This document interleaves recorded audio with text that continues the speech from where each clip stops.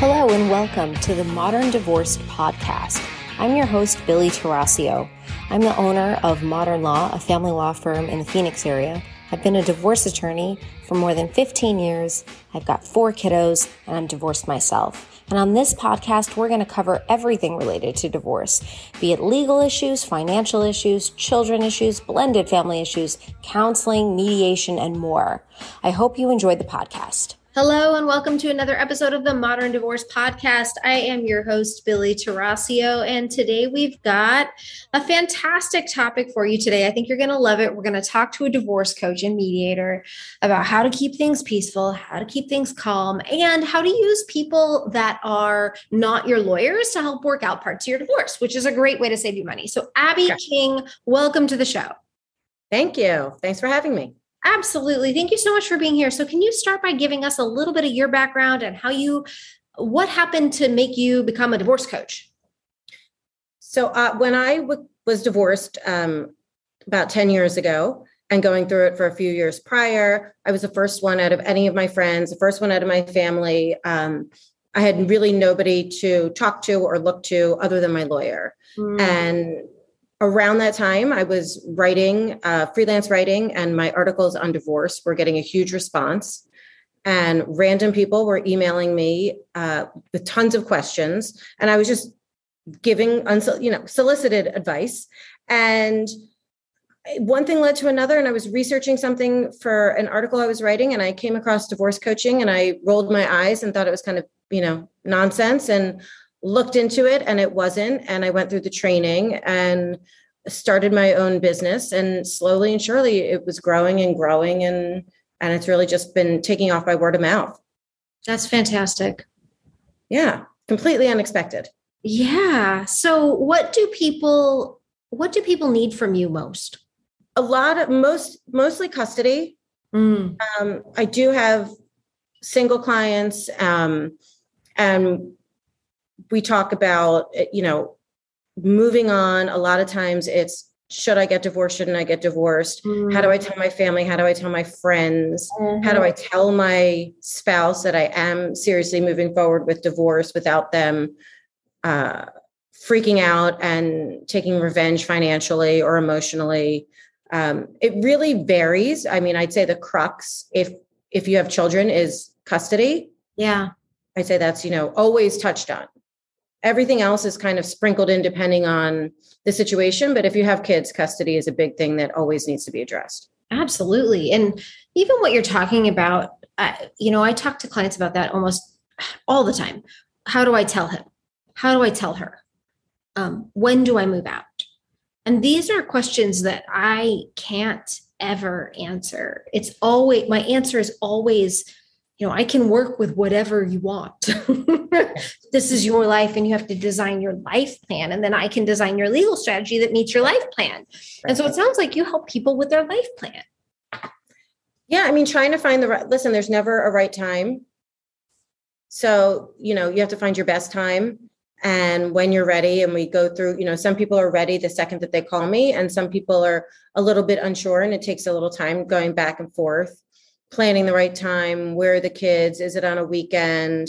Then when do we tell the kids? So there's a lot that can go into it. And oftentimes just having somebody to talk it out with that is neutral. I have nothing to gain or lose. I'm on your side. I'm going to give you my opinion and alert you to red flags and things that you're not thinking about, because now I'm doing this professionally, aside from now all of the friends that I have that have gone through it. So anecdotally and professionally, I have a lot of experience.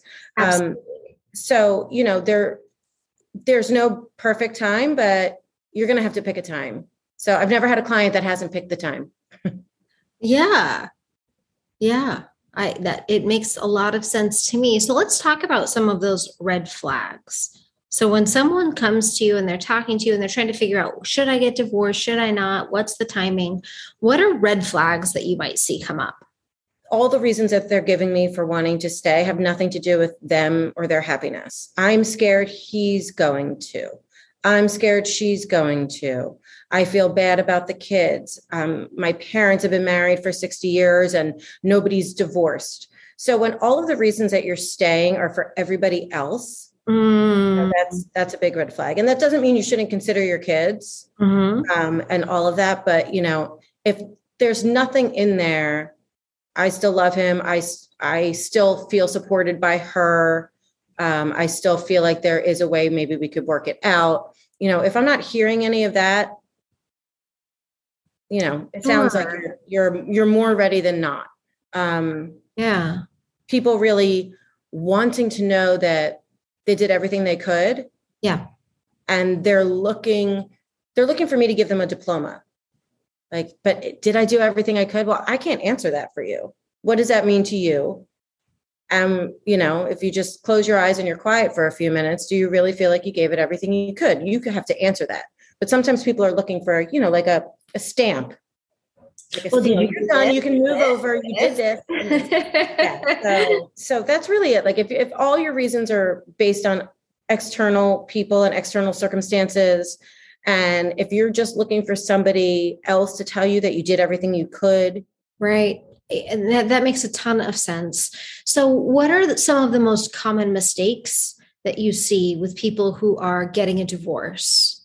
When it comes to kids, working out a custody schedule that doesn't make sense.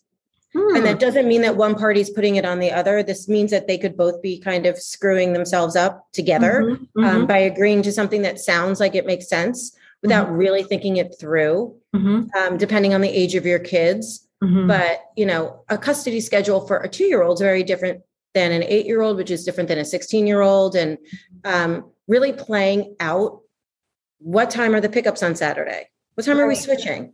Where, how many nights?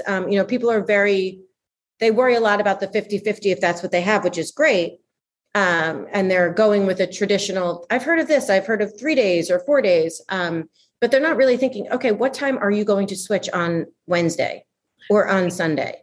Right. And what does that look like for the middle of your day? Right. How are you going to handle holidays? Memorial Day weekend, if you're switching every year, well, Memorial Day is just a Monday, but that weekend is Thursday to Monday or Friday to Monday, right? So if it's one party's weekend with their kids, but it's the other party's Monday, Memorial Day holiday, then they don't get the whole weekend. Then they just get their kids from like 9 to 6 on Memorial, So how do you live your life? How do you live Thanksgiving? How do you live July 4th? Do you guys go away for 3 days, or do you just do fireworks in your town for 2 hours? Thinking about how you live your life and really walking through what custody looks like and trying to make it easiest on everybody. That's just a really good point. In my own parenting plan, I have a really strange parenting plan. We don't have a holiday plan. We just have week on, week off all year long. And then we have 2 weeks of vacation days, 14 vacation days that either of us can take whenever we want for whatever reason. And it's because I have, as a divorce attorney, have watched people try to navigate this. We share the birthday, and in my opinion, for my kids, the fewer transitions, the more they can just be in their life with their parent and then be in their life with their other parent, for me was a better way to go. Yeah. And you would know, if you try that and it's not working, then you can try something else. That's true. You can absolutely try something else. And you're not stuck with a parenting plan. It can be hard when people have different values. Like one person can be very, much more rigid than the other. So if you have 2 flexible parents, that's really easy. They don't really call me or probably you that often. They figure it out. They're flexible. Yeah. For most of my clients, my advice is always be as detailed as we possibly can, with holidays, with literal times on the transitions, or at 4 p.m. Put everything down. And then you are welcome to be as flexible as you want to be. You can throw it out the window. You can be easy on each other, help each other out, but you want to have something in place in case you didn't expect to get divorced when you got married and you don't know what's going to happen next. One of you may find a partner that makes that flexibility not a possibility anymore. For whatever reason. Right. And so you need to have something that you feel good about to fall back on, because it's easy to change if you're flexible, but it is very hard to change if one party doesn't want to. Both parties have to agree to a change in custody plan. Right. Right. Which is why your parenting plan just needs to be straightforward. Everybody needs to know what it means. Yep. Detailed, write as much as you can down, and then decide how much you adhere to it or not. Mm-hmm. Yeah. So the other thing I'm wondering is usually when parents start first putting together their parenting plan, they're really concerned about knowing what's going on. Where are my kids? Like, where are you taking them? Yep. Where are you living? Who's around them? And they want to know a lot of information, like you need my permission before you go travel somewhere. What do you advise people about that? Right. So traveling, babysitters, obviously people should know where their kids are living. I mean, I actually have experience with a situation like that, and it's crazy, but you should know where your kids are living. Yeah. But babysitters, first right of refusal on vacations and babysitters, it sounds like a good idea. I know it really does. And again, it depends on the age of your kids. The younger they are, the better it sounds. And here's where the experience comes in. And, and this is what a divorce attorney, when you're paying them $500 an hour, isn't going to sit and walk through this with you. And they may not even, if they haven't experienced it, that's not why you have an attorney. But it can be a really bad idea. Because do you want the opportunity to have your kids on a Thursday night if your ex has to go out of town, right? Oh, great. I'm free. Please, I want to have them. Okay, well, in 6 months, you meet someone you're dating. You're going away for the weekend.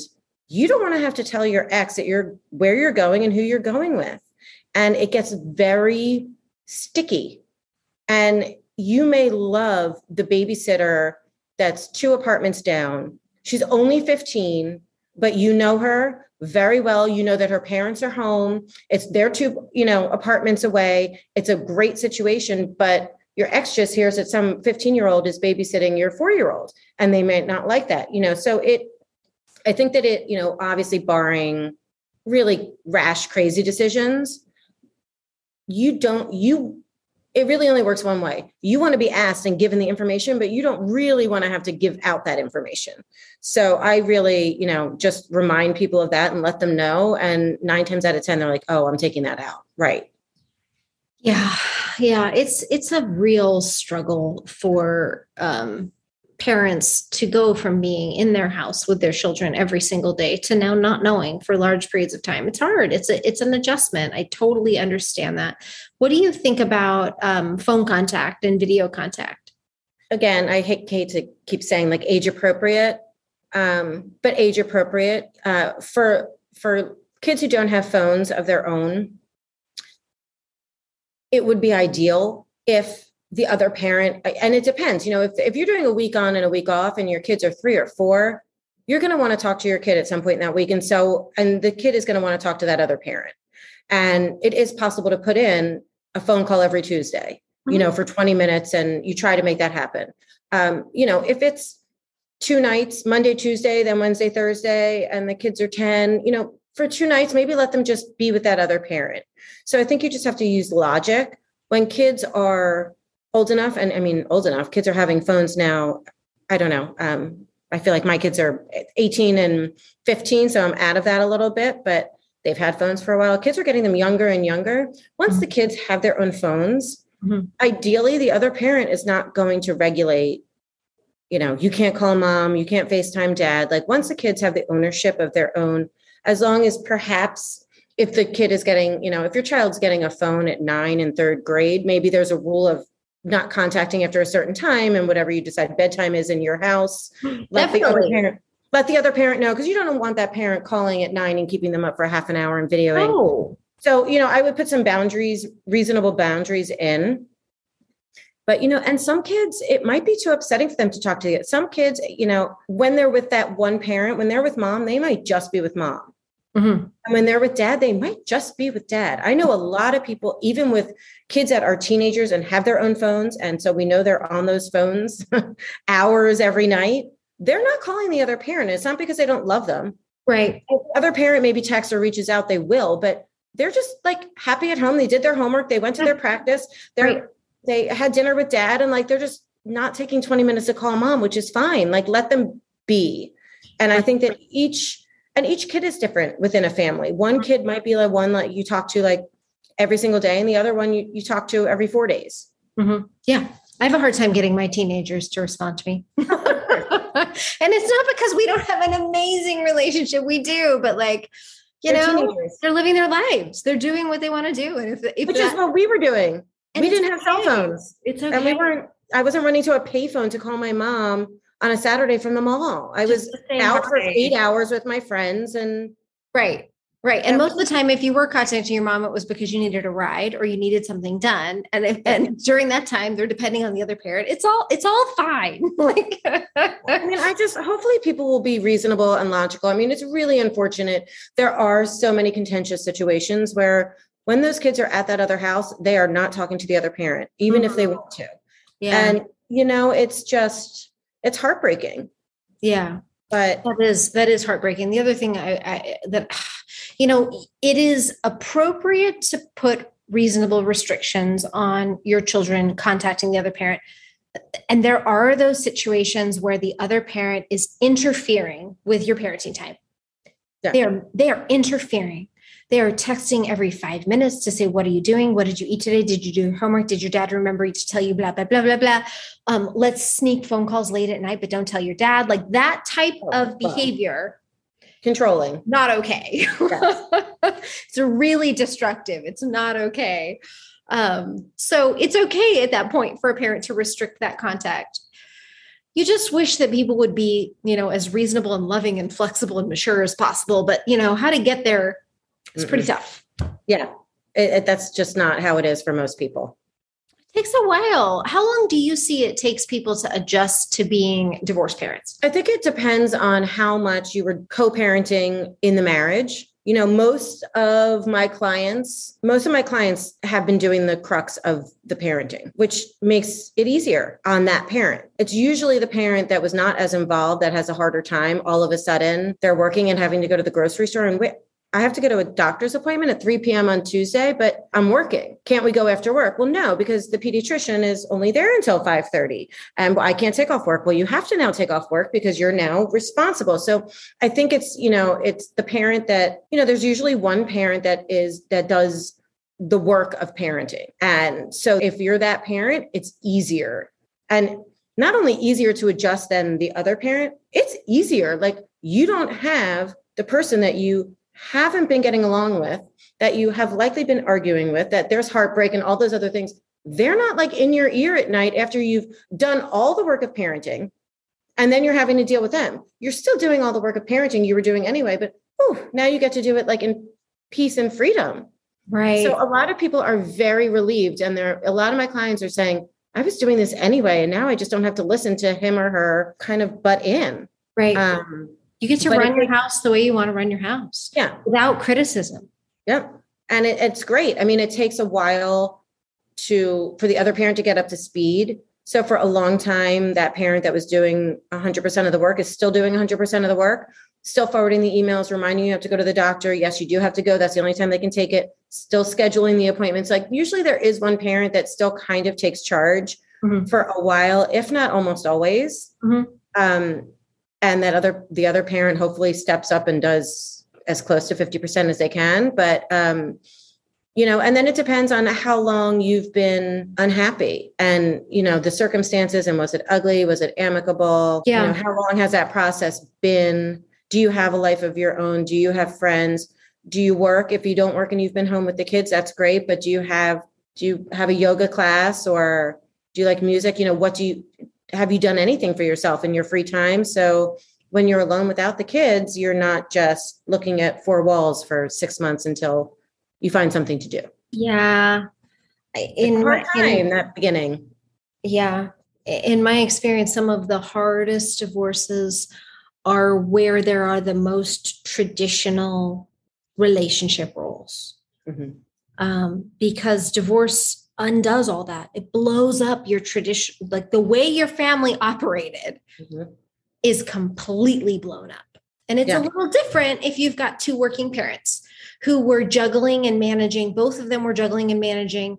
As you said, usually one person's the primary, but when you have two working parents, they're coordinating pickups. They're talking about all the things. There's a daycare already involved, there's childcare already involved. There's those structures that you'll need as a divorced parent that you've already started to build. Right. And so it can be very difficult for those very traditional relationships. And mostly I see mom struggle in that case, giving up so much of her identity, not having built a career, feeling very left high and dry without enough support in terms of money. Are you working with people like that? Yeah. I mean, I'm surprised at how many, and it's, less and less. I've been doing this 4 years and it's getting less and less, but I have plenty of clients who don't have any access to the financial records or bank accounts. They kind of know how much money there is. Maybe they're not exactly sure. They can't really call the financial planner because they've only talked to them maybe once or twice with their ex or with their spouse. There are a lot of women who are really stuck. Yeah.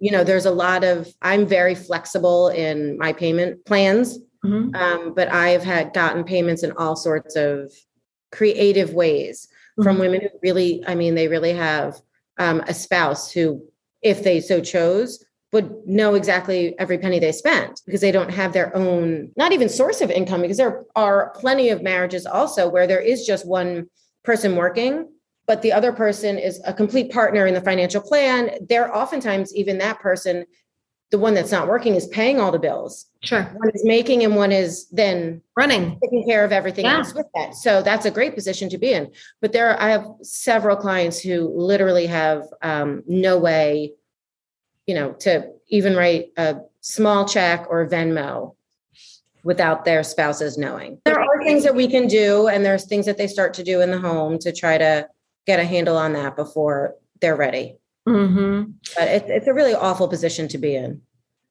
Do you find that do you ever work with clients who are already divorced or work with them all the way through their divorce and post-divorce? Yes, so a lot of times what happens is I only have a few couples as clients, but I will work with clients on and off for a regular basis. And then I won't hear from somebody. It could be 2 months, it could be 13 months. And all of a sudden I get an email, I need help with X, Y, and Z. Nice. Yeah. Very nice. So it depends, you never know what's going to happen, how you're going to feel, what's going to pop up. Let's switch gears for a minute. Many people who are listening to this podcast are going through a divorce or they're out of divorce and they're thinking, what would life be like as a divorce coach? Should I be a divorce coach? Can you tell me about what that process is like of becoming a divorce coach and how the market receives you? Sure. So there are a lot of programs. I went with one of the first programs, CDC, Certified Divorce Coaching. You can look it up online. It was virtual. It was a virtual program years ago, having nothing to do with the pandemic. So I would definitely vet whatever program you want to do. And, mine was either 16 weeks kind of full time or 32 weeks part time. So I just did it all at once. And there's mentoring, there's training, practice sessions. It's rigorous. Oh. And then for myself, I just kind of hung up my shingle and let my friends know and started an Instagram, and slowly and surely, and my name kind of quietly got out there, and I kept meaning to advertise on Google, and I still haven't. 4 years later, I haven't needed to. It's been growing. I have connected, in the beginning, I put up a Facebook post locally.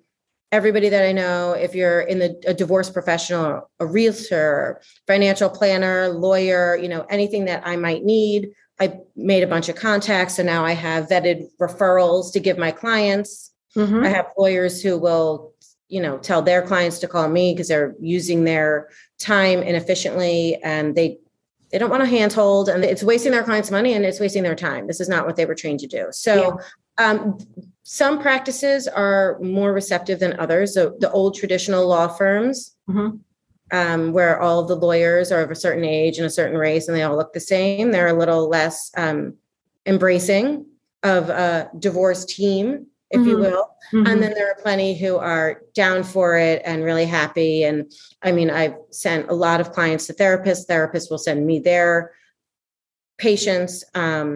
So it's been great. It's been just slowly growing at a pace that makes me happy. There are also tons of ways. There's, divorce professional networks and conferences. So there's a lot you can do if you want to network.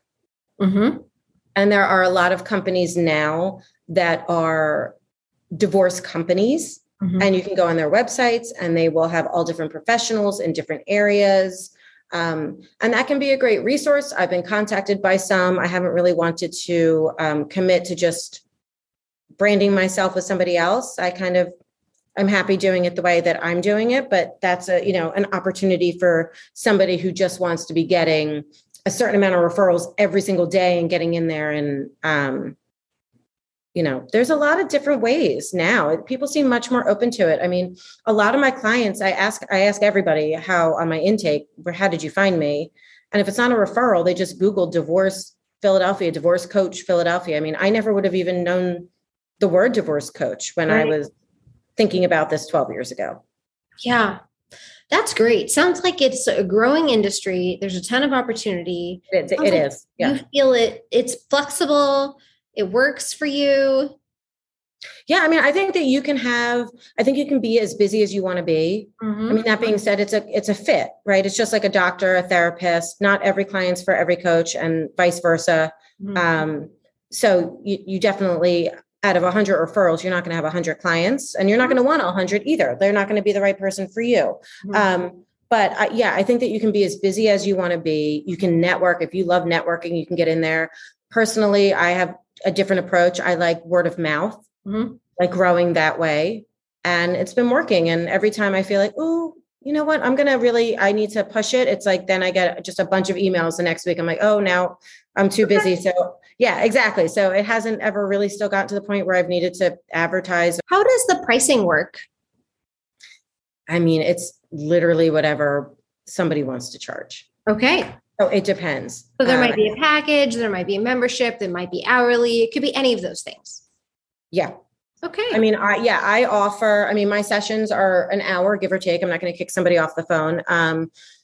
And so I have a small savings, a pack of 3, a pack of 5. If you want unlimited access and sessions for 3 months, there's a price for that. I'm very flexible. There are some, there's a range of pricing and flexibility. You really have to, if you're going to pick somebody, have a consult, see how you vibe with them, what you think about them. And if they seem like the right person for you, then start looking into the pricing. I mean, it should be affordable for most people. Okay. I mean, what is the range people can expect to pay? I mean, it's really all over the place. I mean, I'm priced at about $115 per session, and there are people who are $500 a session. Wow. Yeah. I mean, it's kind of like and for some people you need to commit to 6 sessions. And for some people you can take it, as needed. I mean, it's really kind of all over the place. But just like lawyers, I mean, there's lawyers that are $300 an hour and lawyers that are $3,000 an hour. Yeah. So I don't know very many $3,000 an hour lawyers, but they're out there. I know this. Yes. So you have to really, and just like the retainers at different lawyers. I mean, somebody will call me. I just, gave a $50,000 retainer. I'm like, what? You didn't need to do that. A lot of money. Yeah. It's a lot of money and you didn't need to do that. So do your research. And once you find 2 or 3 people that the price seems like it works in your budget, then have a consult call and see, what their personality is. Some people are very prescriptive. This is my workbook. We're going to go on A, B, C, D. This is our homework for the week. And there are a lot of people that have that personality. And that works for some people. And then there are some people, I listen to my clients. By the end of a consult, I'll tell them what I think I heard. And this is what I think that you're asking for. Is that it? Okay. This is what I'm hearing are the priorities. Are those the priorities? Okay. Do you want to pick 1, 2, and 3? You pick what you want to work on first. And if that works for you, then that's kind of how I approach it. Got it. Makes sense to me. So if people want to contact you, Abby, how do they find you? DivorceCoachPhilly.com is my website. I answer every question you could think of and tell you about myself. And then you can also find me Divorce Coach Philly on Instagram. Nice. Well, Abby, thank you so much. And audience, if you have loved this episode, make sure to like it, rank it, leave a review, send in your questions. We will always try to find guests to meet your needs. Abby, you've been absolutely wonderful. Thank you so much for your time today. Thank you. Bye. Thanks Bye. so much for listening to the Modern Divorce Podcast. Remember, anything you've heard today or anything you read online is not the replacement for actual consultation with an attorney and does not create an attorney-client relationship. Even if you called in and we spoke to you, you are anonymous and we don't have your details and you have not become a client of Modern Law. However, we would love to speak with you, or you should seek out the advice of legal counsel or counseling or any other expert near you. And if you have an idea for a show topic or you need to speak with an attorney in Arizona, you can reach me at info@mymodernlaw.com.